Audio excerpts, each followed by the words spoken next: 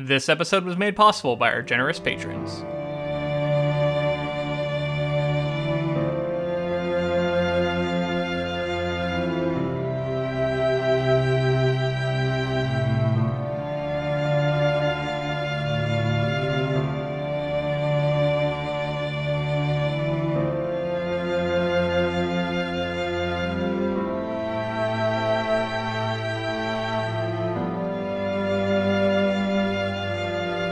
Welcome to episode 164 of the Ink to Film podcast, where we read the book And then see the movie. I'm James. And I'm Luke. And this week we discuss Neil Jordan's 1994 film, Interview with the Vampire.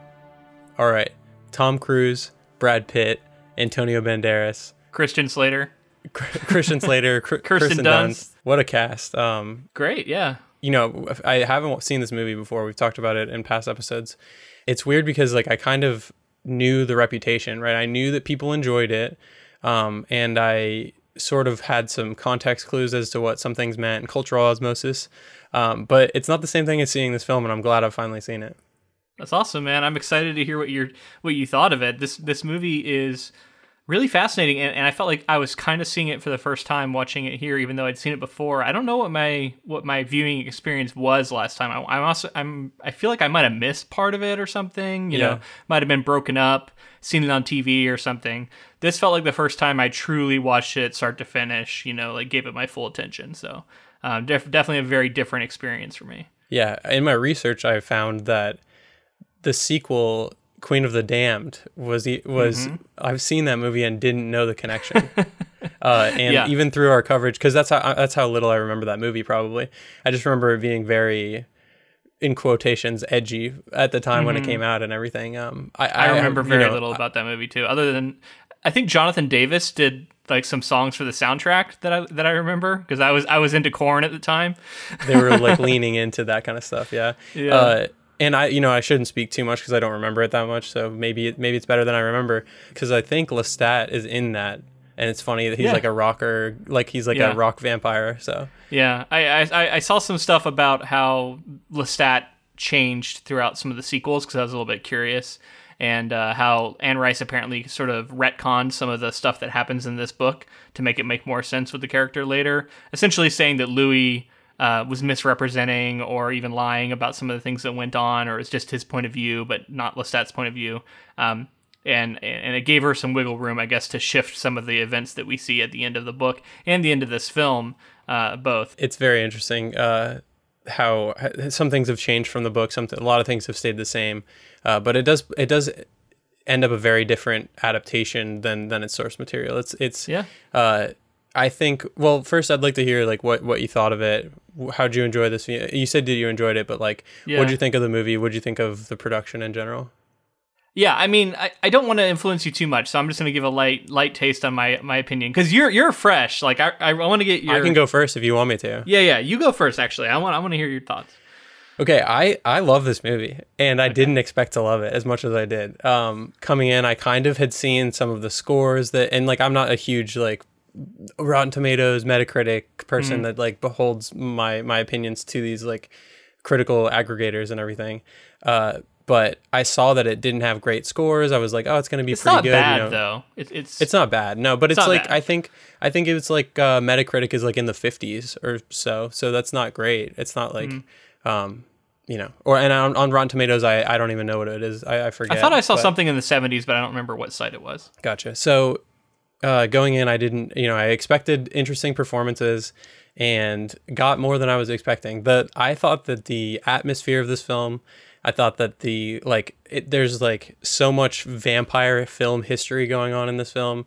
There's like it's like gothic horror that's also like harkening back to some like German expressionism with like the way that they're using light so in such extreme ways, because it is that gothic look. I thought it was interesting that it felt like the big actor that they were trying to push with this movie is Tom Cruise, and he has a great performance. And we can talk about all the stuff that he's off screen, but on screen we've talked about him before with Edge of Tomorrow or Live, Die, Repeat, whatever you prefer. And he's a movie star. On screen, I think he gives good performances, and off screen, he might be a psychopath. Like who knows? And that part of the performance is how much is Tom Cruise acting as a psychopathic immortal, and how much is that just Tom Cruise kind of bringing himself to screen? I don't know. I liked it. I thought that it was a great performance, and then bouncing off Brad Pitt, and then young Kirsten Dunst. Like I thought those three were magnetic. Great cast, and then to talk about the sets were amazing. These like giant cathedrals and the locations they were going to, and just like. It's one of those vampire films that it feels fresh, even though vampires in some sense, maybe not right now, but like 5, 6, 7 years ago with all of there's a lot of vampire like waves, I feel like, that come and go. And I feel like you could watch this one at any time because it feels timeless in a way similar to the book. Like I talked about, like I think they were going for sort of a timeless, because it does take place over such a long period of time and these vampires are immortal beings. But I do think, if I was to say some things one thing is that I don't think that it had some of the introspection and sort of philosophical things that the book obviously had, which, I wasn't expecting a ton of that, but this is more of just like a surface. I don't want to say surface, but it doesn't go as deep as the book does. And it's but it is a good adaptation of what the book represented on its face, I feel like. Yeah, I agree with most of that. This movie is solid. I enjoyed it for the most part. I have like a few quibbles here and there that detracted for me. I agree that the cast is good. I do think that Brad Pitt in particular struggled at times with the character. Uneven is, I think, the best way I would describe it. I thought at times he nailed it, but at other points, I don't know. I didn't buy him as this era character, this plantation owner. I think maybe part of it was the lack of like Louisiana accent really going on. It was like a nod in the direction, but that was about all he was giving. Same with Tom Cruise. Exactly. I also noticed with Tom Cruise, and anytime they would escalate their emotions, there's no that nod to any sort of accent is completely gone. Yeah. And I felt like the writing was a little hammy and a little bit sort of, I don't know, just sort of on the nose. A lot of characters saying exactly what they're feeling to each other. Not a lot of subtlety going on, especially early on. All that said, I think it really shifted into another gear with the introduction of Claudia, which we can talk about. Kirsten Dunst nails this performance. I thought, considering how young she is, I mean, yeah, amazing performance. Really amazing. Because you know, most child actors you bring in, it's going to be a tall order to ask them to act like they're 30, which is what they changed the character age to here, which I think was a smart change. I think that helps sell the performance because it's easier to buy her as 30 than it would have been to buy her as 65. I don't know, like it would have been just harder to wrap your head around. But yeah, I mean, I don't want to dampen the enthusiasm for the movie though, because it also has a ton of style and it is sort of unapologetic in many ways. It's surprising. Some of the gore, some of the just like how it goes there for a lot of stuff, how fabulous these vampires are, in every sense. It doesn't shy away from sort of homoeroticism and the sexuality, right? This is one of the movies that cemented vampires as being sexy. I think in pop culture, which obviously leans heavily on what the book did, but we've always talked about like you're never going to have the same footprint as like a big, massive movie like this, which I assume it was because this cast was all so popular, especially like Antonio Banderas in the 90s. You got Tom Cruise, you got Brad Pitt. I don't know where this was at in his career, but I assume he was also a rising star. So big time cast. I assume it was a big budget because all those sets, like you said, really well crafted. I mean, the can we talk about the costumes? Just incredible. Like amazing. So much detail in what they were wearing throughout, and then like the theater scene alone must have cost a ton of money to get to nail the way they do. Really cool. In terms of like money and if you correlate money with success, this movie cost 60 million and worldwide gross over its run 223 million. So it was a financial success. Yeah, sounds like it.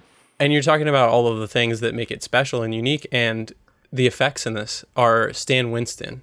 so who we've talked about at length and is kind of, this legendary figure in practical effects. Worked on, Terminator 2, Jurassic Park. Known people. I mean, you look at the effects in Jurassic Park, and everybody talks about Stan Winston and his studio. And this isn't Jurassic Park. This is vampires, and there's more. And you were right in saying like that is like hitting the nail on the head. This isn't a subtle movie.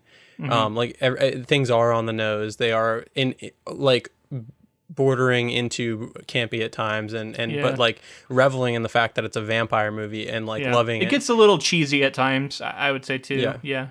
And then but Stan Winston's effects in this movie are subtle effects in comparison to things that he was doing with giant animatronic dinosaurs.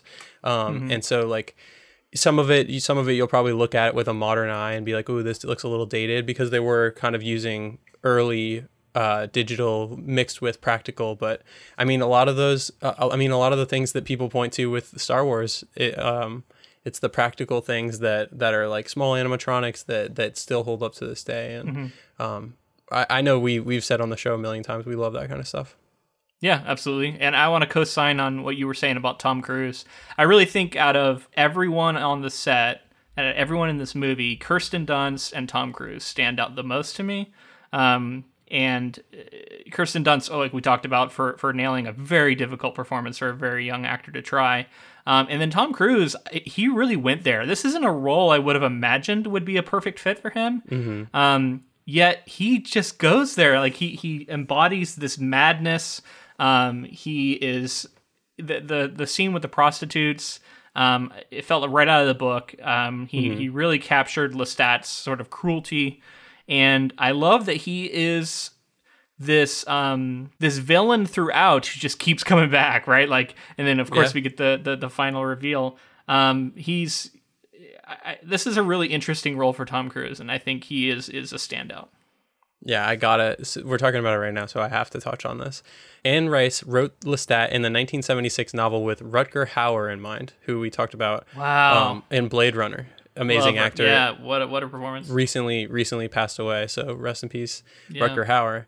The rights to the novel were optioned by Paramount for $150,000 before the book was published, and John Travolta was earmarked to play Lestat.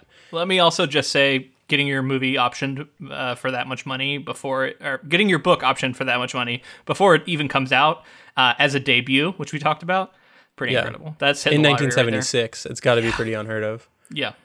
And then we talked about in our book episode how many copies it sold too. So rightfully so, like they kind of knew, I guess. I don't know how people know that kind of stuff, but they did. So John Travolta was earmarked to play Lestat, but a glut of vampire films at the time, Dracula in 1979, Nosferatu the Vampire in 1979, and Love at First Bite in 1979, put the project on hiatus. By the time the film was in pre-production, Hauer and Travolta had become too old to portray the ever-young vampire. Ironically, Hauer would later portray a vampire in both Buffy the Vampire Slayer and Salem's Lot. Upon learning that Tom Cruise had been cast, Rice was livid and stated Cruise could not carry the part, calling the casting so bizarre it's almost impossible to imagine how it's going to work. Rice recused herself from the production and did not view the film until a producer sent her a VHS copy. I'm going to stop there for a second. And just like, let's just think about that. She removed herself from the production, didn't want to be involved in any way. And she's listed as doing the screenplay. I think that has something to do, because I did read that Neil Jordan did a lot of rewrites, but I think it had something to do with Guild, something or other, Writers Guild or this or that. So she was still listed as the screenwriter. Now with all we've stewed on it a little bit. Now I want to say, after she watched the VHS copy, Rice was so impressed by Cruise's performance that she wrote him a letter of apology. Yeah. Anne Rice was also so pleased with this adaptation that she took out a 2-page ad in both Vanity Fair and the New York Times endorsing it as a masterpiece. Wow. Yeah, I mean, it just goes to show that as much as you want to pigeonhole actors, right? Like, we all do this. We see actors in something and they stick in our mind and we go, this is what they are. And then they surprise you. I always look at like Leonardo DiCaprio as an example of that in my life, where I really thought I had that actor figured out when he was young, and just the career he would go on to have. I was so wrong, right? And we see this happen all the time. And with Tom Cruise here, like I can see why she would be upset, because I would have never thought he would be a good fit for this role. Yet he, like I just said, I think he gives one of the standout performances in the movie. Yeah. I heard all kinds of crazy stuff. Tom Cruise reportedly was like studying lions, hunting zebra for his portrayal, and like all of it. Like he like was really trying to get like animalistic with it. And I think whatever he did worked. I really enjoyed the performance. I do agree. I think some of the stuff with Brad Pitt might be uneven, and I have something that might lend itself to that. Part of it with Brad Pitt is like, I know how good of an actor he is. Like, I know that he is like an upper echelon tier A actor. And in my opinion, maybe even better than Tom Cruise, you know what I mean? Like, which may be controversial for some, but I think he maybe has more range in my opinion. And so I was expecting him to do more with Louis than I feel like I got here. And it just seems to me like this is early in his career where maybe he hadn't quite developed into the actor he would become. But he does a good job. It just, I think I'm holding him to the standard of like later Brad Pitt movies. Yeah, I mean, I agree. Like I was saying, like I think there's something uneven in his performance. I don't think that he was like I think he had some of the regality, but I think like there was something about the performance that was like, this is young Brad Pitt, and he didn't necessarily like embody the role perfectly.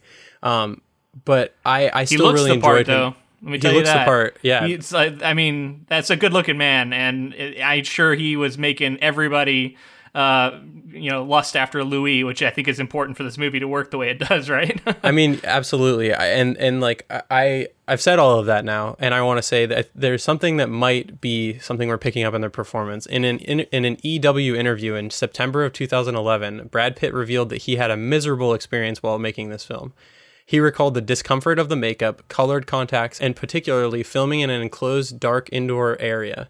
He said at one point he called his friend and producer David Geffen and begged him for a way out, learning that it would cost $40 million. He toughed it out for the remaining months. That makes sense. He like Tom Cruise felt 100% in, and yeah, I would say Brad Pitt just did not quite feel that way. So that makes sense. Yeah.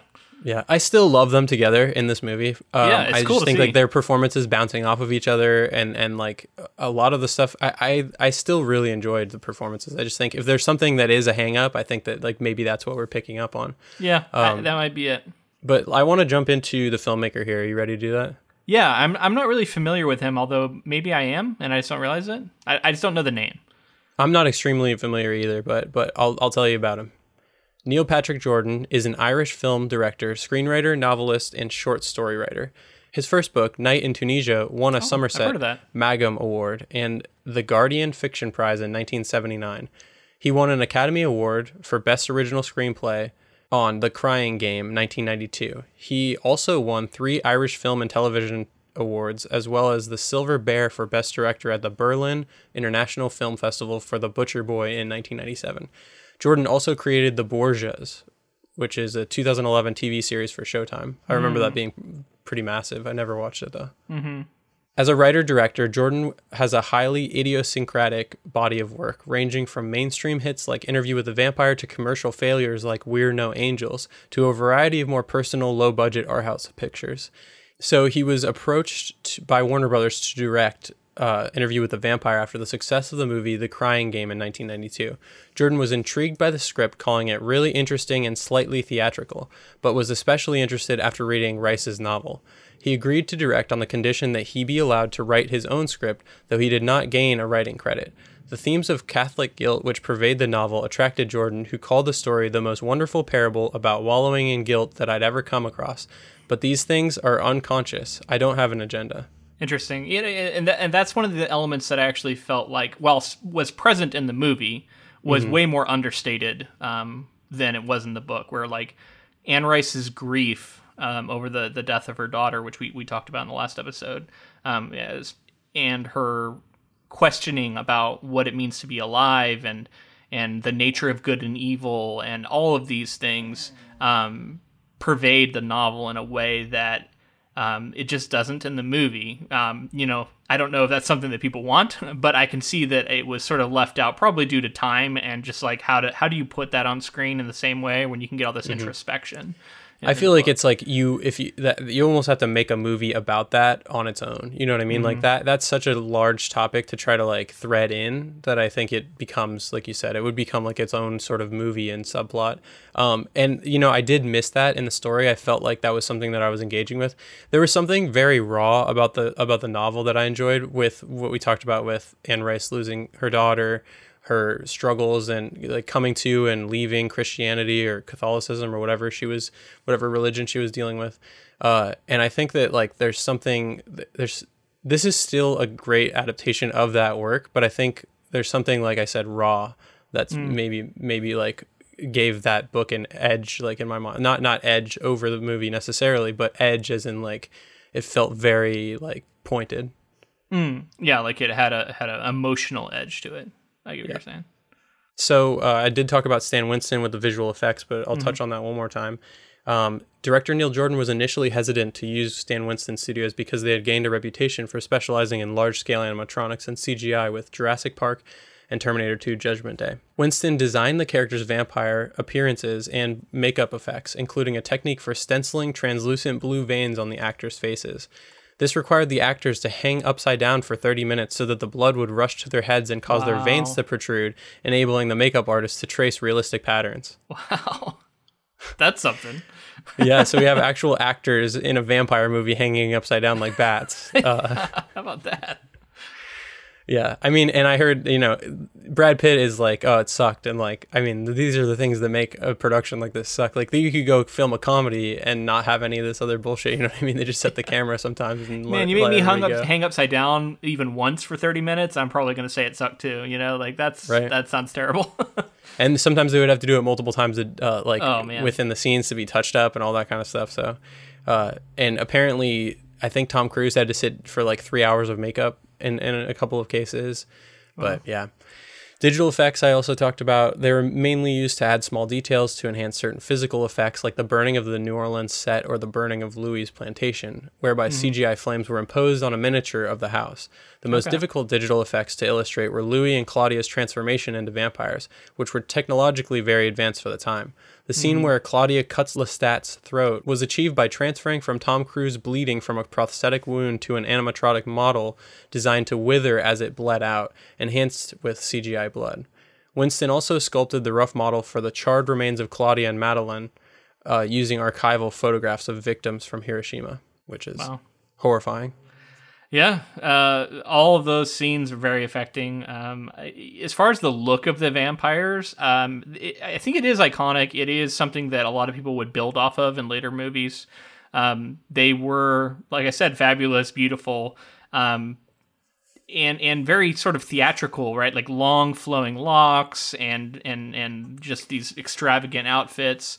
Tom Cruise has on a wig, it appears to me, that's quite light-haired, which I thought was surprising for him. But it ends up working. Like I kind of forget quickly that it's not his real hair, you know? Yeah, it worked for me. And like there is like that timeless feel. I keep saying timeless, but like the what they're wearing. As time really progresses and we get to more of the modern era, we can see their costuming change, but seeing them in the flowing robes, billowing, like it is the most iconic portrayal of vampires. Not this movie necessarily, but just like they're always wearing the billowing, sort of. I don't know what era you would consider that costume. Yeah, it's kind of this bridge between the romantic Dracula monster vampire and the modern day heartthrob protagonist, good guy vampires that we get a lot of with an edge, and this movie and this book both feel like important stepping stones between those two things, for better or for worse, because some people like really hate the modern take on a lot of vampires, and I'm painting with a broad brush. Obviously there's plenty of modern movies that don't go that route, but famously Twilight, True Blood, things like that. Some people would argue, go more in that direction. And I think this movie and this book are both really, really important in making that leap. Definitely. I mean, the influence is clearly there. With, I would say, probably every vampire movie that comes after this, if you've seen this movie, it's got to influence you in some way. You talked about it a little bit earlier, but this movie was expensive. Like they were swinging for the fences with this one. Yeah. The producers were like, we want to. I read that one of the producers, I can't remember their name right now, said that they wanted to go for like a Gone with the Wind, like that sort of like large epic scale of a story. And I really appreciate it for that, because I think if you don't do that, then you're losing layers of that make the world feel lived in and intriguing, and you know, the globe-trotting nature of this story. It kind of like I said, it adds a lot of layers for me, and it makes the world feel a lot more lived in, and getting to see New Orleans versus the parent country in some aspects against Paris, and like what those two mean to each other and what they mean to the characters. Is interesting throughout. And I read a lot that they filmed in a lot of these major locations. San Francisco they filmed in, which is clearly present in the framing device of this, with the Golden Gate Bridge and everything.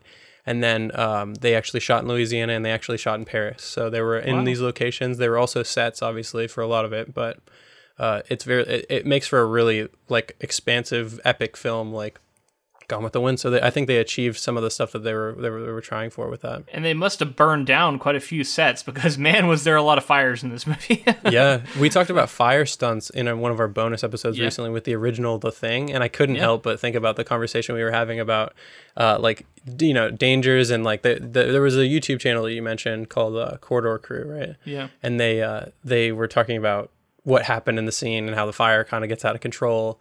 And like, you just think of, you always see these effects and you're like, oh yeah, everything was safely done. But watching this movie, there's a lot of fire, a lot of people on fire. Mm-hmm. And so it just brought that conversation back to my mind. I'd be curious to know some of those behind the scenes stories, because yeah, I mean, a lot of just people clearly being lit on fire, and you know, they had some really cool, I guess, effects of like someone like crawling along the roof a couple times. Like the vampires were sort of levitating and up on crawling along the ceilings while they were on fire.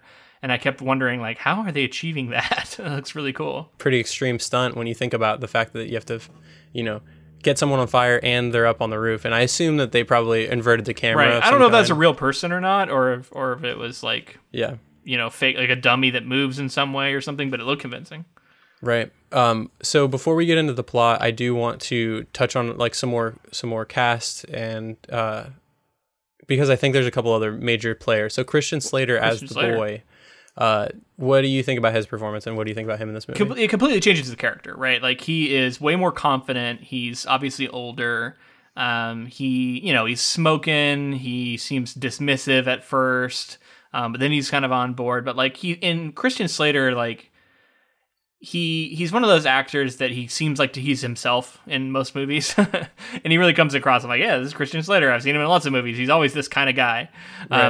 And he feels like that kind of guy here, but he's still good and it works. And it just changes that dynamic a little bit, between him and Brad Pitt in that interview. I mean, I agree. I feel like it's Christian Slater, the person, as this character. It felt jarring a little bit, kind of, because like we're getting all of these performances that are in different ages, and then when we come to the modern age, it's just like rambunctious. Like he's like very like amped up, and he's Christian Slater, and I don't know. It was a choice, but I also read that he was given this role because River Phoenix originally had the role but passed away, so Slater came in like basically in the 11th hour and like took on the role, and I think they were not related, but they were friends of some kind, or they were acquaintances or knew each other in some way. And Slater donated $250,000 of his salary to two of Phoenix's favorite charities. Wow. After the fact. That's cool deal. Yeah. A lot of other like random casting stuff. Daniel Day-Lewis was originally given the part of Lestat, but dropped out weeks before filming. And Tom Cruise eventually got the role after Johnny Depp turned it down. Wow. Yeah. So many different... I mean, what... Gosh, a lot of those actors would have probably made really great Lestats as well. It seems like that was the role that was drawing the most attention, but then, I don't know, you also have all these people backing out, so I don't know what's going on with it. Yeah, I know that why people love Lestat, but I also really liked Louis as a character, and it seems like Lestat gets a lot more, and I think it's because we get Louis' sort of entire arc and his entire story here. and there's more to be told with Lestat, and I understand that that's why the books continue on with Lestat. It might be partly that, just that there's all these other books about him, and if you're a big Anne Rice fan, then you probably know a lot about him. And I don't know, from what I understand, Louis does appear in some of the later novels, but he is not like the main character. It's Lestat going forward. So that is a big change, you know. Yeah, I mean, I'd definitely be interested in checking some of that stuff out down the line, because there's others. Queen of the Damned we could potentially do. I also read that Kirsten Dunst wasn't allowed to watch this film because she was like 12 years old, and her parents didn't think that it was going to work out because it was too scary for her. Yeah. So you said art house films earlier, and I was thinking about how that theatrical production feels a little bit art house to me. There are certain moments that I can see that connection between this filmmaker's sort of I don't know, just interesting eye. Like it is not what you would expect for a big budget blockbuster film to behave and look the way it does. And a lot of times that injects a lot of energy and freshness into these like big, massive films, because when you get, and no offense in any way to Ron Howard, because I love Ron Howard as a filmmaker, but Ron Howard as a filmmaker is like the safe sort of massive movie maker. Like, he makes huge movies and they're successful and a lot of them are great. But he doesn't necessarily have the edge like somebody who's like a young up and coming indie filmmaker who's doing all this experimental stuff on the side and then brings that into like a blockbuster. So not to say that that's what happened with this movie. I just think I like to see indie filmmakers sort of fluctuate going back and forth. And I like to see studios trust some of these smaller filmmakers, smaller in scale with their movie filmmakers. I mean, we're on record. We like the auteur filmmakers, right? Like we like a strong creative vision, and you get a little bit of that here for sure. Right. And again, I love Ron Howard, so I'm not shitting on Ron Howard. I just sure, James. I like we all know what you're really saying. Yeah. Okay, so the only other thing I have is Natalie Portman was up for Claudia. She was also in the running to potentially become Claudia, which I could also see. You know, you think of like Leon the Professional, and you can see you could see that she could probably hold her own. She plays a very mature character in that movie, so I like Kirsten Dunst in the role, though. I think it's honestly like, and I hope that this wouldn't be any offense to her, but like one of her best performances. And it's like she's gone on to do other great stuff, but this is like, I think the age also has a huge thing to do with it. It's level of difficulty for a child to do something like that. That's impressive. Yeah. I noticed that they were changing the way she dresses throughout too. Like it looked like she early on was very much dressing like a young girl, but by the end of the movie, she's wearing like really extravagant gowns and you know I think she even has like wraps and stuff. I don't know. She just looks much more like an adult in the way that she's dressing, and I thought that was really appropriate. Yeah, the relationship with Louis and Lestat is also, you know, we talked about in the book, it's complicated, right? She's a child, and there's like romantic or there's like parental and romantic vibes going on. It felt like they were dancing along that line a little bit less in the movie, probably for good reason, than the book does. The book, but at the same time, she kisses Louis. You know, and you're like, it seems like it's like a loving parental thing potentially, but it's also like, I don't know. She calls him lover, I think, or she calls him something like that. Like, I don't know. She says my love to him. I don't think she ever says that he's her lover, which is said in the book. So again, I think it's like, it doesn't quite go as far as the book did, but it's still there a little bit. And I think I'm sure it scandalized people and made them uncomfortable, which is partly on purpose. But you know, also just you're trying to portray a really unique character in a way. You know what I mean? Like, and the tragedy of Claudia being this older character trapped in a young person's body. I mean, that's just the way it's going to go, I guess. Yeah. All right. So if you're ready for plot, I'm going to start reading I have 3 blocks of summary here. Okay. So the first one, reporter Daniel Moley interviews Louis de Poindulac, who claims to be a vampire. Louis describes his human life as a wealthy plantation owner in 1791 Spanish Louisiana. Despondent following the death of his wife and unborn child, he drunkenly wanders the waterfront of New Orleans one night and is attacked by the vampire Lestat de Lioncourt. Lestat senses Louis' dissatisfaction with life and offers to turn him into a vampire. Louis accepts, but quickly comes to regret it. While Lestat revels in the hunt and killing of humans, Louis resists his instinct to kill, instead drinking animal blood to sustain himself. Disgusted by Lestat's pleasure for killing, Louis comes to suffer tremendously as a vampire. Wandering the streets of New Orleans amid an outbreak of plague, Louis can resist his hunger no more and feeds on a little girl whose mother died in the plague. To entice Louis to stay with him, Lestat turns the dying girl Claudia into a vampire. Louis has a pure fatherly love for Claudia, while Lestat spoils and treats her more as a pupil, training her to become a merciless killer. Yeah, so the introduction of these characters, I noticed they changed Louis'... It's not his brother that dies at the beginning. It's wife and child. Right. And I assume they did that because they were trying to set up a sort of void that Claudia would then fill for him. But I do think it's a little unfortunate to lean into that trope too, though. You know, like the brother is more unique. He was this sort of pious religious type who had a vision that Louis didn't believe in, and then when the brother died, he felt all this regret about like, why didn't I believe him? Why didn't I support him more? And I don't know, it was an interesting element that's going to stick with me. Whereas, oh yeah, his wife and daughter died, or wife and child died. It's like, I don't know, I've just heard that a million times for motivation for a male character, and is sort of forgettable. Yeah, I think this is also an artifact or like something that happened basically because of they cut a lot of that religious subtext and a lot of the religious stuff. So I think cutting, while I do agree it's like a memorable character, I think it's just neater and cleaner and more the audience is on board. They understand. You know, it's a trope for a reason. And I think it's just like effective in like saving time. Yeah, still unfortunate though. I mean, there's some sexism there, right, with the way you can just kind of cast aside the women in these roles. But I mean, at least I guess it wasn't really a character; it was just kind of mentioned. Anyway, let's move on. It doesn't even deserve the time we're spending on it. You know, Tom Cruise definitely is on the hunt here. He's on the prowl. I can see some of that lion hunting the gazelles or whatever coming through, and the levitating as he lifted. Louis into the air was interesting. I read that was something that was introduced in later books that Lestat was able to do. We didn't really get that in the novel at all, but it looked cool. You know, taking him up to the top of the mast of the ship. It made it also very sort of transcendent, right? Like I like the way that it mirrored how in the book he was described as feeling like he was ascending to like another plane, and I felt like visually it sort of told us that. Right. I mean, I think they did a good job in making that feel like a transformation without it being like sort of a monster transformation. It was like you said, like transcending. I think that's perfect. Well, and he's not actually changing there. He's just being fed on for the first time, and then it's later that he comes and actually changes them. But I think it's maybe like a precursor to that, right? And then we get the "What do your vampire eyes see?" which was making me think of Lord of the Rings, right? What do your elven eyes see?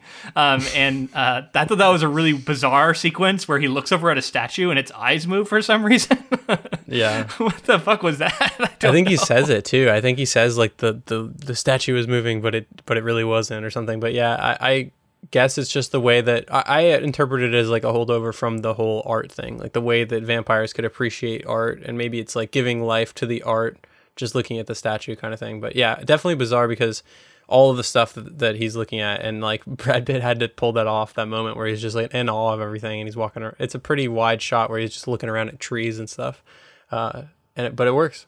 I did think that Lestat was a lot more sort of welcoming and friendly and like, let me introduce you to the vampire life than he was in the book early on. But then he does change like on a dime. He switches into that more asshole Lestat that we know from the book. But it was effective in sort of setting it up like he was almost gaslighting Louis and sort of manipulating him into this position, only to then like pull the rug out from under him. Yeah.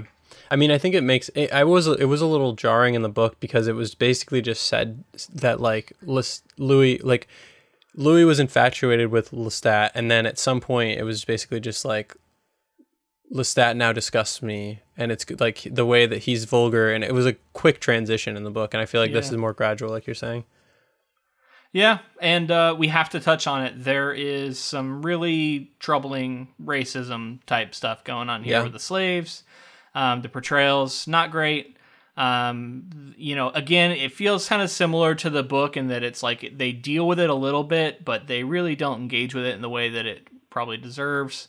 You have the slave character, who you told me the name of the actor, and I've Thandie Newton. Thandie Newton, young Thandie Newton is in this. I didn't even recognize her. You told me later. And that character, like, I think is sort of embodying several from the book. And I don't know, it just felt like that whole part didn't really go anywhere because it's Louis who then ends up burning down his own home. It's not his slaves, in like an uprising situation. I don't know. It didn't feel like it was really handled very well. And then I think there was some instances of blackface going on. It was very tribal.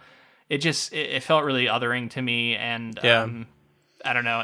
I'm sure it played in the 90s okay, but to today, it just felt like this would cause a huge uproar if this movie came out, like in 2020.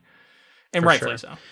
Yeah, definitely. I think it's also doing the what was done in the book too. Like we talked about this sort of like weird holdover idea of this African being un-Americanized, and they're very like close to the spiritual world because of this and all that. And so like it's definitely clearly a connection to that. I do want to ask you while we're here though.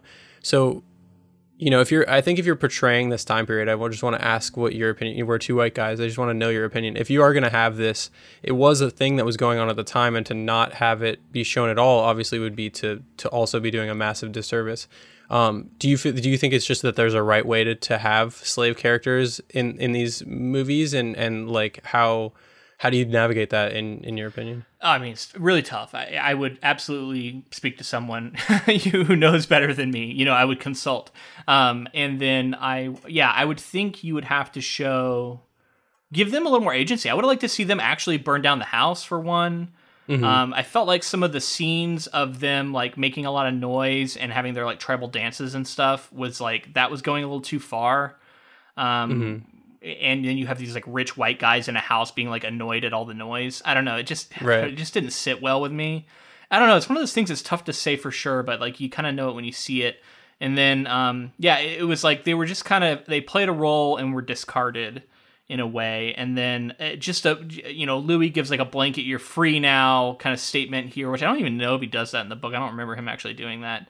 I don't think he does. Yeah, I think that was like their slight update to try attempt to have some more. I don't know, wokeness to understand like what they were trying to do, but at the same time, it doesn't go far enough. Clearly, I just asked it because like I also felt the same way. It definitely felt like it just like they didn't pull it off, and you know what it probably is just like white people's interpretation of what happened during slavery when like they probably didn't have a black person in the room to give perspective or to not that they would have not that they needed to have been. I just think like it's a perspective that is there. You're portraying them as characters in your movie, so you should at least be informed enough to know like accuracy and like be cognizant of like what you're saying and how you're portraying characters and stuff. I mean, it's like so many things where I don't think people at the time and this filmmaker at the time perhaps realizes just how triggering and I don't know, like just how hot of a topic it is and like hot to handle. Like it's so difficult, right? Like it's like electric and you're dealing with this topic and if you're not gonna give it the attention and the care that it needs, then you're going to set yourself up for this kind of criticism because it just feels like it was thrown in almost casually and not necessarily it's given almost the like, weight of the tragedy of like human slavery deserves, Now, sure, Louis goes on to sort of dismiss much of human life as much as he like, wallows in his despair and talks about how much he feels bad about killing people. He kills plenty of people. Especially in the book, and he doesn't really seem to care about humans at all. So I don't know, you can kind of hand wave it that way and say like, oh, he doesn't care about anybody. But I don't know that it really fixes the problem. But like I said, it seems like a little bit of a holdover of the time. It's just like if this movie had come out today, I don't think people would be as forgiving of it as maybe they are now. Back. I mean, it feels like they were like, what time period does this take place in? Okay, slavery was during that time, so we need to check that box and make sure that that's there, and then just move on. Well, and making Louis a slave owner, that's tough, man. It's tough to look past that. I don't know, like and have any sort of affection for this character. I don't know. Yeah, it's definitely it sticks out like a sore thumb in this movie. I didn't, I felt like I was there. I was like, even for that time, I would hope that it would feel weird, but And just before we're talking about the introduction of Claudia here too. I thought it was, really well done. And then the scene where we actually see Lestat dance with the dead mother, oh yeah, right out of the book, and just darker and even more horrific than I would have imagined. Yep. Really affecting. And again, just Tom Cruise going for broke on his like madness here. The way he delights in Louis' biting of Claudia and everything. It's just a really good sequence. And a bold move, I would say, by the filmmaker too, because like that's easily cuttable if you're not, I don't know, if you wanted to be sort of like the more palatable film, like the more general audiences would enjoy, like you cut a scene like that. It's pretty easy to cut. No, you cut, and that's a great point. There could have been a PG-13 watered down version of this movie that might have done better, but I would argue probably wouldn't. But I can see people thinking it would do better. Right. And you would lose a lot of the things that make this movie interesting and memorable to me. A lot of those scenes would have to go, I think, to achieve that sort of a, like I said, watered down version. Yeah. And so I appreciate it for that. And dark, but affecting, it's showing you Louis' character. Another thing, to make me like Louis, I don't think changing the fact that he eats less humans into he just eats poodles now is going to make me like him more. Yeah, right. But, I don't know. Dog lover, it's just tough to see. I guess the dogs were annoying because they were barking at him, but like, come on. He murders 2 poodles and we're supposed to like root for this guy. It's tough. Yeah. It's funny because that's supposed to be like him showing restraint too, yeah. So he didn't kill the woman, but he killed these 2 dogs. It's a risk, man. Let's talk about it. We're gonna have our main character kill 2 dogs on camera early on in the movie, and hope that the audience stays on their side. This next section of summary starts. 30 years pass, and Claudia matures psychologically, but remains a little girl in appearance. When she finally realizes that she will never grow older or become a mature woman, she is furious with Lestat and tells Louis that they should leave him. She tricks Lestat into drinking the dead blood of twin boys whom she killed by overdose with laudanum, which weakens Lestat, and then slits his throat. Though Louis is shocked and upset by Lestat's death, he helps Claudia dump Lestat's body in an alligator swamp. They spend weeks planning a voyage to Europe to search for other vampires, but Lestat returns on the night of their departure, having survived on the blood of swamp creatures.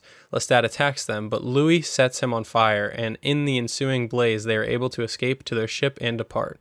After traveling around Europe and the Mediterranean, but finding no other vampires, Louis and Claudia settle harmoniously in Paris in 1870. Louis encounters vampires Santiago and Armand by chance. Armand invites Louis and Claudia to his coven, the Théâtre des Vampires, where the vampires stage theatrical horror shows for humans. On their way out of the theater, Santiago reads Louis' mind and suspects that Louis and Claudia murdered Lestat. Armand warns Louis to send Claudia away for her own safety, and Louis is intrigued to stay with Armand and learn about the meaning of being a vampire. Wow, okay. So covering quite a bit there. Let's go all the way back to the Louis Lestat stuff before they leave, and Claudia. And I think we kind of brushed over the scene with the prostitutes. Tom Cruise, biting this woman, throwing her in the coffin, jumping on the lid, kind of bouncing around and just like laughing and smiling the whole time. One of the most iconic scenes, I think, from this movie. The one of the things that's going to stick with me the most is his portrayal in that scene. Yeah, I mean, he's torturing these women, and like it's described in the book, but this it's pretty wild. And this is another moment where I was watching Tom Cruise, and I was like, is this guy a psychopath or is this acting? Like benefit of the doubt, he's acting. Hey, that's good acting, right? Like that's Christian Bale in American Psycho, right? Like, you worry a little bit, but that's a good performance, I guess. Right. You can't help but bring like the stuff we know off screen, but like it's a good performance for the character, and it fits, and it's memorable, and like you said, he was giving it 100%. This is basically what breaks Louis. Yeah. Louis. Yeah. This is like the scene that finally does it. And that's when Claudia is first made. So going to Claudia too, her you can see why this movie is so big for the LGBTQ plus, movement and culture, because it's two fathers essentially with a daughter here, right? And there's so much of this sort of playing with sexuality throughout. But Claudia is raised and is shown, and in fact, she seems a little bit less vicious than she necessarily was. Like, she was really vicious in the book. She does a little bit of that stuff early on, but like she's almost animalistic at times in the book. But yeah, I mean, she's like feeding on whole families, feeding on like the dressmaker and her, all of her tutors growing up, and it was all very effective. And then it culminates in the woman that is like dead and rotting among the dolls, and Lestat getting all upset at her for never in our own home and stuff, which I don't know. I think that was kind of an addition, and I think it was effectively done. Right. I mean, that the lack of humanity we talked about in the book, the child that never knew humanity well enough to understand, and then we're watching and going along the journey with Louis while he's trying to hold on to that shred of humanity he has left. And like you said, there is some of that subtlety that's not in this film. That was in the book, like the moment when he eventually does turn Madeline for Claudia, he says like, "Oh yeah, I've lost. That was my last shred of humanity," and like that. You didn't have to say that. It doesn't have to be dialogue. It's kind of clear, but I think there are moments of subtlety to this movie, and I think there are other times that maybe not. This stuff with Claudia, I think, is pretty well done, and she's scary, right? It's scary to see a child with this wielding like this power and not understanding. It makes for a scary character, but you also feel bad for her, obviously. Yeah, and then we get her and Louis turning on Lestat, like slitting his throat, dumping him in the swamp.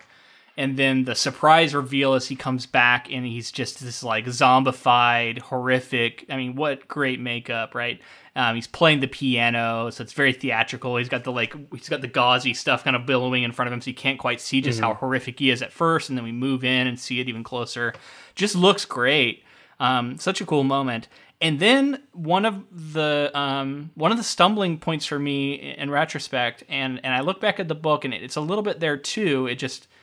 I'll talk about why it's a little different there, but burning Lestat here and then leaving for Paris, it feels really odd for like the pacing of this movie, because it felt like Lestat was the big bad and was sort of what we think the third act is going to be an epic confrontation between these forces. And instead we leave, we go somewhere completely different, and we introduce a bunch of new characters, we introduce kind of a new plot that then does get tied back to Lestat in the end, but in almost just kind of like an added-on way. Well, I mean, in the movie, it's not even really the case. Yeah, no, it's only the very, very end, right? Like when we get back to the modern era. So in the book, it worked a little bit better for me. I just think because it is a book, it is much longer. We are so tied closely to Louis, and we spend more time in different places throughout, with different characters throughout. It feels like it's less dependent on the Lestat conflict. But I think it is still somewhat of a problem with the book. It's one of the reasons that, like, when I was trying to decide what I would rate this book, I ended up giving it like a 4-star on Goodreads instead of a 5. And I think there's a few things that add up a little bit for me to knocking it down from a 5-star. And I think that's one of them for me. But this movie, it kind of hits me harder. It's like, I felt a little bit adrift for a while, even though I knew where the movie was going. I think that if you don't know and you're watching this, you have this big buildup and payoff, and then all of a sudden you're like, well, what now? And I guess that there's some more stuff going to go on with Claudia, but like, I don't know. I think makes for it's a unique story in that it doesn't follow the shape of other stories that you had seen. But the drawback to that is always that you're going to lose some people. And I wonder if that's maybe some of the criticism surrounding this movie too. You know what I mean? Yeah, I can see that. I mean, like, I felt that way when we read the book. I felt it in the movie. It is such a departure from like everything else that's been sort of self-contained in that area. When we go search out all these other vampires, I do think though, if you're watching it, you might actually think Lestat had died there potentially, right? Yeah. Oh, for sure. So if you think he died there, you could be you could maybe give yourself over to the plot a little bit more and go along with whatever is going to happen there. Maybe in the back of your mind you're thinking like, oh, Lestat's going to show back up, which isn't necessarily the payoff that you wanted when everything. But does there go also down could at be the some end. dissatisfaction there of like Right. the guy that I thought was going to be the main villain is dead already. So why should I watch the movie anymore? Right. I agree with that for sure. It is. I agree. Like it's a weird spot in this movie, but for whatever reason, it didn't hold me back really in either story. It's not a big thing. It's just like a slight stumbling block for me. You know, I'm trying to figure out the things that were holding me back from like unabashedly loving this movie, and there's just like a few things here or there. Like right. that. If it feels like to me, it felt like Anne Rice saying like, I want to explore the rest of this world. And couldn't find like a seamless way of doing that besides being like, all right. Honestly, I think it's handled pretty well. It's a bold choice, you know, and some people will definitely disagree with me as far as like they'll love it or they'll think it was fine. Right, and that's the thing. Like if you enjoy the theater that we go to and Armand and all this stuff, like maybe it does feel like sort of another section to the movie that like takes another step up that rung or something. Like maybe it gets better. But yeah, I agree. Like Lestat. Tom Cruise's face is like the whole poster. So like you think going into the movie, like Lestat's going to be the whole movie basically. Yeah, it takes the movie from being a more self-contained story and makes it more of like a sprawling epic feel.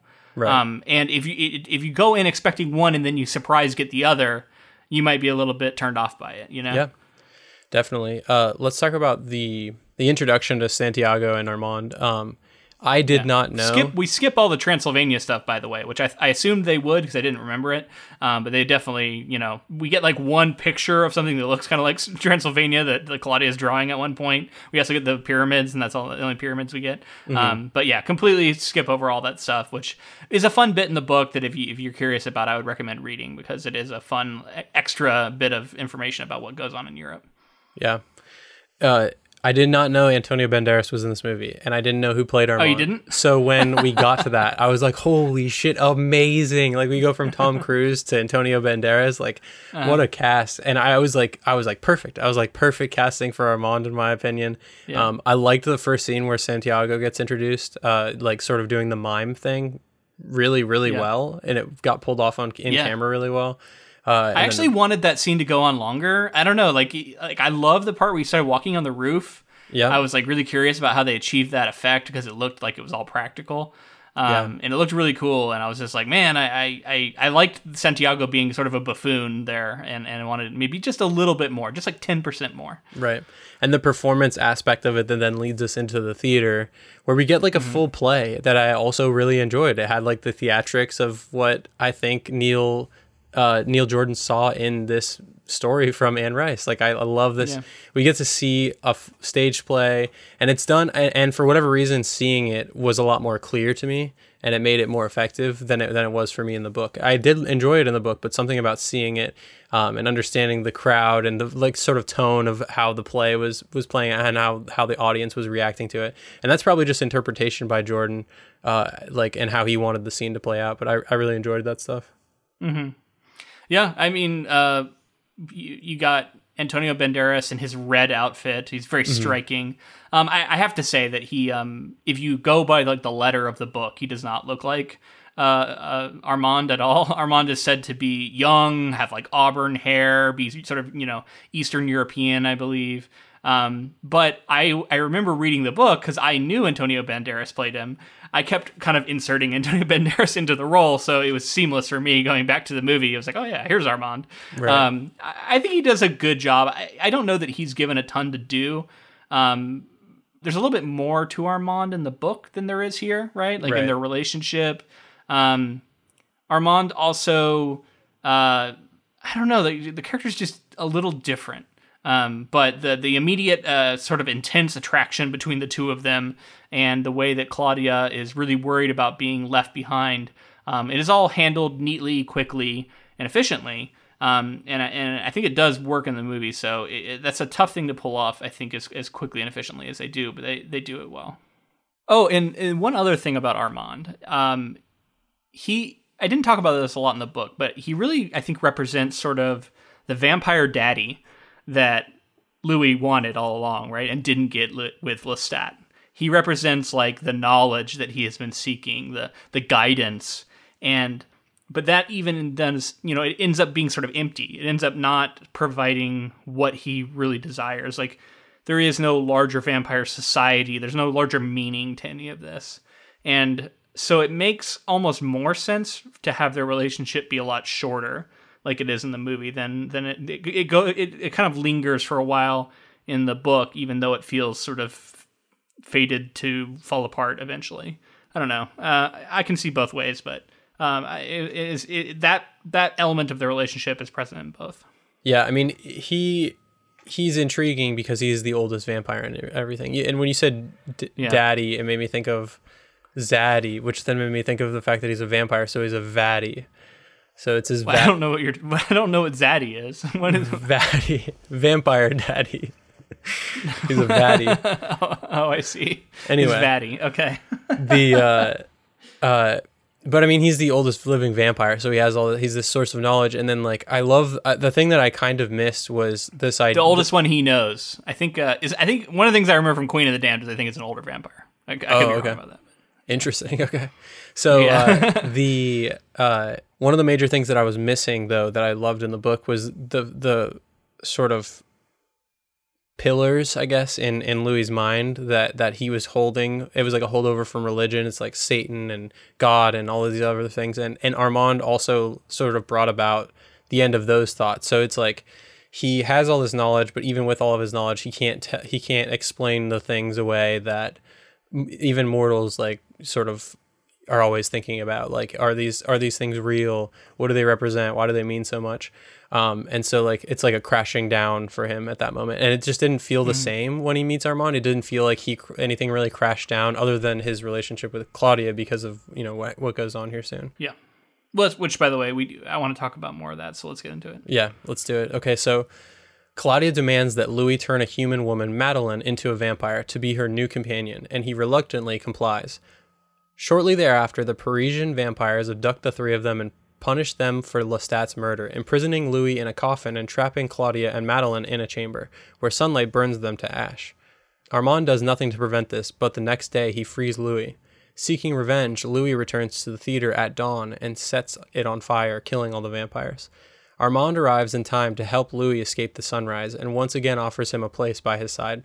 Louis rejects Armand and leaves, knowing Armand had allowed Claudia's murder so that he could have Louis for himself. As decades pass, Louis never recovers from the loss of Claudia and explores the world alone. He returns to New Orleans in 1988, and one night encounters a decayed, weakened Lestat, living as a recluse in an abandoned mansion and surviving on rat blood, as Louis once had. Lestat expresses regret for having turned Claudia into a vampire and asks Louis to rejoin him, but Louis declines and leaves. Louis concludes his interview with Molly, prompting Molly to beseech Louis to make him his new vampire companion. Louis is outraged that Molly has not understood the tale of suffering he has related, and attacks Molly to scare him into abandoning the idea. Louis then vanishes and Molly runs to his car and takes off while playing the cassette tape of Louis' interview in his car. On the Golden Gate Bridge, Lestat appears and attacks Molly, taking control of the car. Revived by Molly's blood, Lestat offers Molly the chance that he never had, whether or not to become a vampire, and laughing, continues driving over the bridge. Some big changes at the end there, but yeah, let's back all the way up to what goes on in Paris.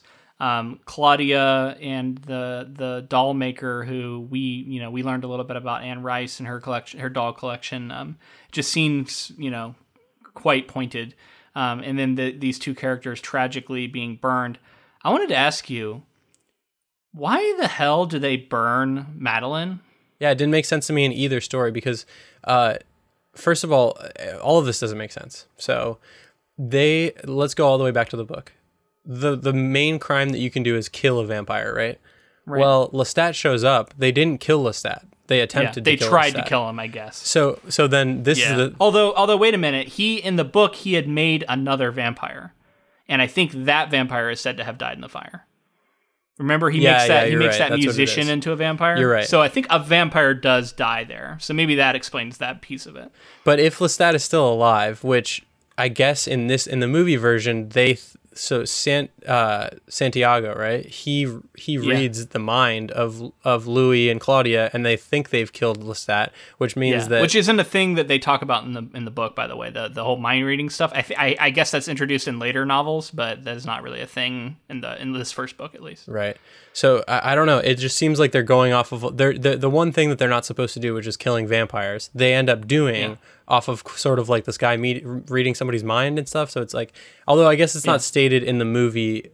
No, it is. Santiago says like, don't kill a vampire. That's our one rule or whatever. So it's just weird to me that they're like, oh, don't kill a vampire, but we'll kill vampires for potentially killing vampires. Well, and still, all of that is, maybe it's like a eye for an eye style punishment.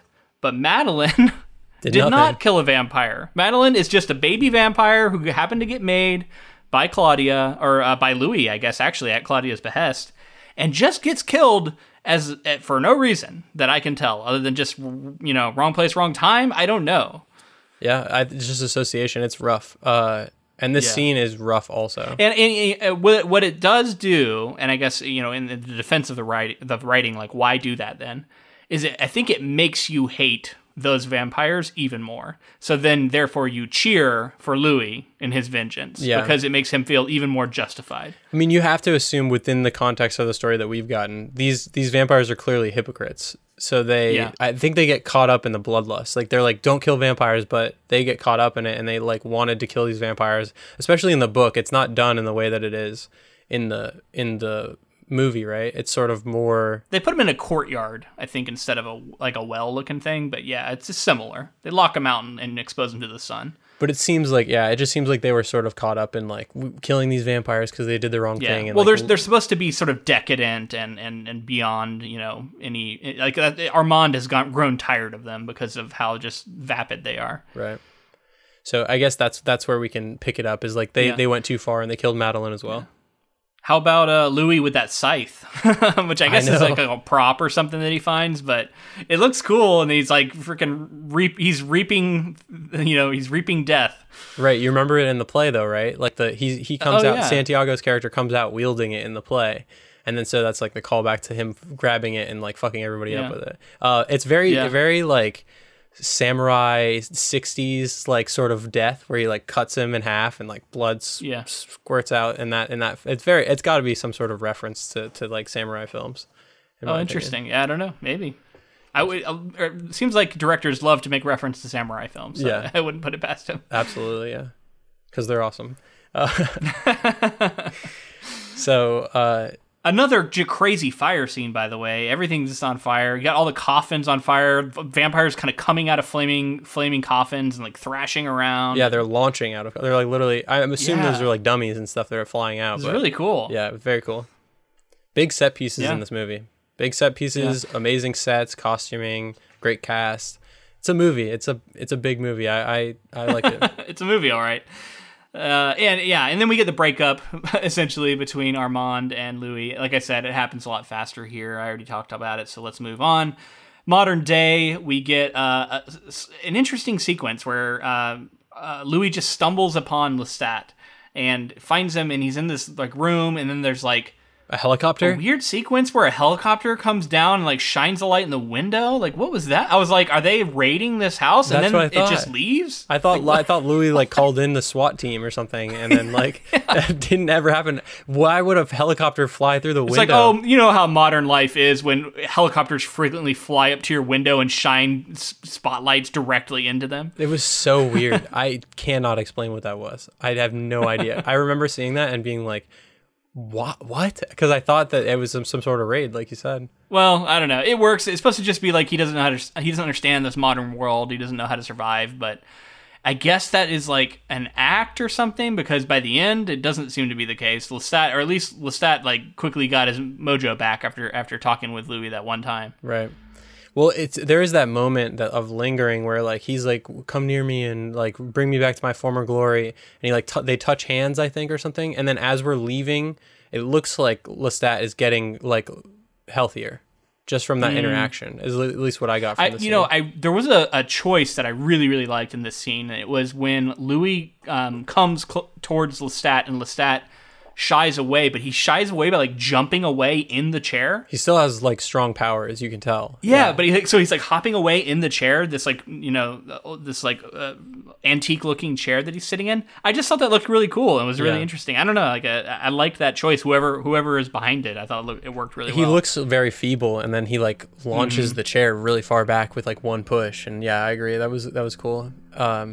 Shows that like even in a weakened state, it shows that he could beat an alligator in even after he's had his throat slashed, kind of thing. Like even in a weakened state, like he's pretty powerful. I really like the addition of the of Louis talking about seeing a sunrise again. Me too.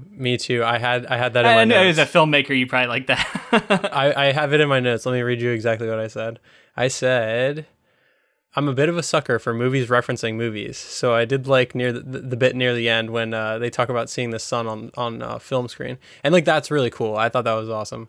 Yeah, it does. Again, it changes the tone a little bit of the movie than the book. Cause the book is like, it's a really dark, depressing ending with like Louis losing all hope in life and sort of, he's like bereft by the end. Right. Whereas this gives it a little bit more of a hopeful feel to me. As much as I liked it, it is a change. Right. I like because I'd never thought of that before. Like like that makes so much sense. And a filmmaker would think of movies. Like I think that's just a correlation you're going to make. So you're gonna like seeing sunrises in films and the technology like that. I think that's really interesting, fascinating thing to think about for a vampire. And then, but it was super jarring when we saw Superman. Was that jarring for you?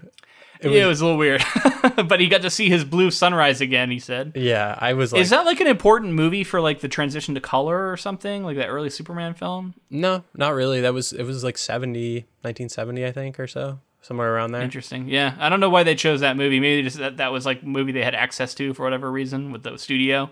So they're like, let's go with that one. I was off. It's 78. 1978. Wow, okay. Yeah, so I mean... I don't think know. it just like represents like, I don't know, Superman maybe like gets his powers from the sun, the correlation to the sun or something like that. I don't know. Maybe there's something there. But it was jarring to see in this movie that's like sort of gothic and everything. At the end, we see like spandex Superman, and I was like, what the hell? Felt jarring. Well, and it really situates it in our world in a way that, and the whole ending really does a good job of like being like, this is our world. You know, you got I forget what the song was. It's a really iconic song. I love that song, dude. Sympathy for the Devil. Yeah.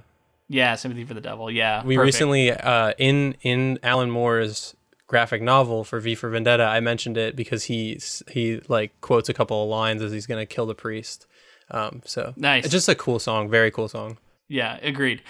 So yeah, at the end here, we get the return of Lestat again. Now, this happens a little differently in the book, like we've kind of referenced. He essentially comes back during the stuff with Armand instead, and is mentioned at the end, and the boy is going to go looking for Lestat, but we don't actually see any interaction between the two of them. Where here we see Christian Slater hop in his car after getting sort of like nearly choked by Louis and driving off, listening to the interview, and then whoom, here comes in Lestat. And I thought it was a great final bit to remind you of how good Tom Cruise has been as Lestat throughout. Yeah. Because he gets like one last chance to shine here, and I think he really does. Yeah, I don't know, him taking over driving the car, saying he's going to give him the choice, and we know that Christian Slater like wants to be a vampire, so we assume we know how he's going to choose. Well, it's and then also it's an interesting feel at the end. It's very like pro vampire at the end. It's like, yeah, it's cool, vampires are back. Right, and after this movie where we've seen like horrific things and everything, yeah, it's pretty well. It's interesting because like tonally, if I guess it fits with what they wanted to do with the movie, especially when we get into the modern era stuff. It's like a totally different tone to me. Like whether we're flashing into the interview and flashing back into the story. But yeah, and then he has the line where he says like, I had to listen to Louis talk like this and talk about this kind of stuff for hundreds of years. He's like, I'm so sick of this. Still whining, which I thought was pretty fitting for Louis. He does whine a lot. Yeah.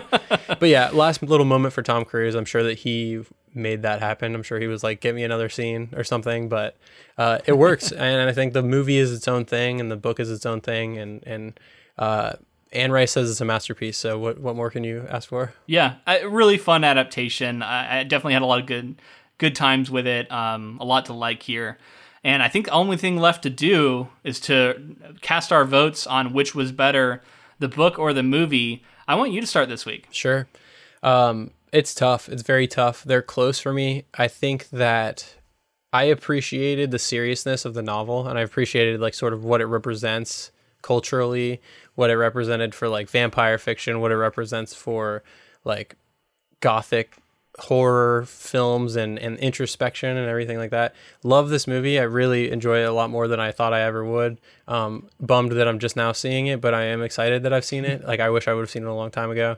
I'll definitely be rewatching this again. But in this case, I'm going to take the book because like I said, I think it's it's such a massive, iconic thing that and I really appreciated a lot of the subtlety and a lot of the subtext of what was going on in the story. And that's not to take away from the movie, because like I said, I'm going to watch it again and I enjoy it. I would recommend this to people too. If people are looking for like a vampire movie, I'm definitely going to do that. But I'm taking the book in this case. Well, I didn't think you were going to go that route. I felt like you had to go movie this time. Yeah, I thought about it. I was close. Yeah, I am also team book. I thought early on in the movie, I remember thinking, oh, this is a landslide for the book. Yeah. For whatever reason, the first like 10 or 15 minutes of the movie, I was not as on board. And then I think really somewhere around where Claudia gets introduced, it kind of shifts into another gear. And I was then feeling like, oh, I don't know. I'm seeing the performance from Tom Cruise. I'm feeling it. I'm like, yeah, maybe the movie is going to be where it's at. This is really good. And then there's something about the changeover that I talked about in the second act for me, where all of a sudden we abandon Lestat and all the drama we built up between Louis and him for a long time, and we go do all this stuff in Paris, which is interesting, but maybe not quite as interesting. And that is present in both versions, but it stands out more in the movie for me. So while I think I've highlighted many things I liked about the movie, yeah, it is the book. I actually really liked the sense that this was a really personal novel. I suspect that once the Vampire Chronicles really take off for Anne Rice and become her brand and her thing, it must start to change. It's sort of like it has to, right? Like it has to become like self-aware in a way that this book didn't feel to me. This felt raw. This felt like somebody who is working through a horrific tragedy and really personal. And I liked all of the sort of introspection, the existential angst. And I think that says something about me as a reader, you know what I mean? Because a lot of people are going to bounce off of that, but I liked it. Yeah. So I just kept coming back to like, I was surprised by how much I liked the book. Again, not a perfect read. I didn't end up giving it 5 stars on Goodreads for whatever that's worth. I would have given it 4.5 if I could, but I couldn't. But yeah, a good book and a good movie both have flaws. I say that a lot, but for me, I'm going to go with the book. Yeah, I mean, what you said about it being raw, that honestly, like I should have said that as well, because like that is the make or break thing for me. Because like I said, this movie feels like a good adaptation of the work that was presented, but like I said before, it's so raw, and you can tell that she's writing from experience. She's writing from like sort of a sense of longing, a sense of loss, all of these things, and like it feels like weighty. It feels like there's a lot to it. So yeah, all of those reasons and everything I said before, book. But like I said, great movie. I think this was a fun project, really fun project. Both it really was, and so much fun. Speaking of that, I want to thank Jamie D for commissioning it. Stick around to the end of the episode. We're going to announce our Christmas project. But before we go for that, I do want to say, if you enjoyed this episode, let us know in the form of a rating and review on whatever app you're using right now. Or if you're on YouTube, give us a like, subscribe, all that stuff. We're not a very big podcast, but we're growing. We want to continue to do that, so help us out any way you can. If you also wanted to help support the podcast on Patreon, it's patreon.com/ink2film. We post bonus episodes monthly. I think we have like 30 of them now. There's a lot of different tiers to choose from. We're going to be revamping it in the new year, so definitely look out for that. But we really appreciate the support, and it greatly helps us improve the podcast. Absolutely. And if you wanted to connect with us on social media, we are on Facebook, Instagram, and Twitter at Ink2Film on all three. We also have a group on Facebook called the Council of Inklings. We're also on Goodreads with a Ink2Film book club. Lots of places you can join. Oh, and if you're on Patreon, we have a Discord now, which you could hop onto that, just for our patrons. Having fun on there, just getting started. So, anyway, there's lots of ways to connect with us, and we'd love to hear from you. Thank you to Ross Bugden for the use of our intro and outro music. All right, all that's left is to announce our final project for the year. It's going to be our Christmas project. We will be doing one more episode after that, our last looks episode for 2020, which I'm definitely looking forward to. Those episodes are always really fun. But our Christmas episode this year is going to be on Rudolph the Red-Nosed Reindeer. A little different than this one. I can't believe that 2020 is about to end, guys. Like, I mean, it's been great for the podcast, and besides that, it's been it's been a crazy year. I just I don't know, crazy year. Let's hope everybody stays safe through the new year. Yeah. Are you excited for Rudolph? I'm excited for Rudolph, though. Hopefully I can escape into the world of Rudolph right here at the end of the year. Yeah, I was doing some research into it, and it seems like it has an interesting history as far like how it came to be. I think we're gonna touch on the song too, because I know it has this iconic song adaptation. Yeah. You said you were going to sing into that a little bit. We'll get into the animated version. Sorry, what were you saying? You said you were going to sing it on air, right? Oh no, I did not say that. We're going to do a live performance. I mean, I think it should be fun. I think we'll get loose. Maybe I'll have some eggnog, spiked eggnog while we're recording or something. Got to get in the spirit, Yeah. Should be fun. Hopefully you join us for that. That's it. 2020 almost over. Wild. Crazy. But until next time. Thanks for listening.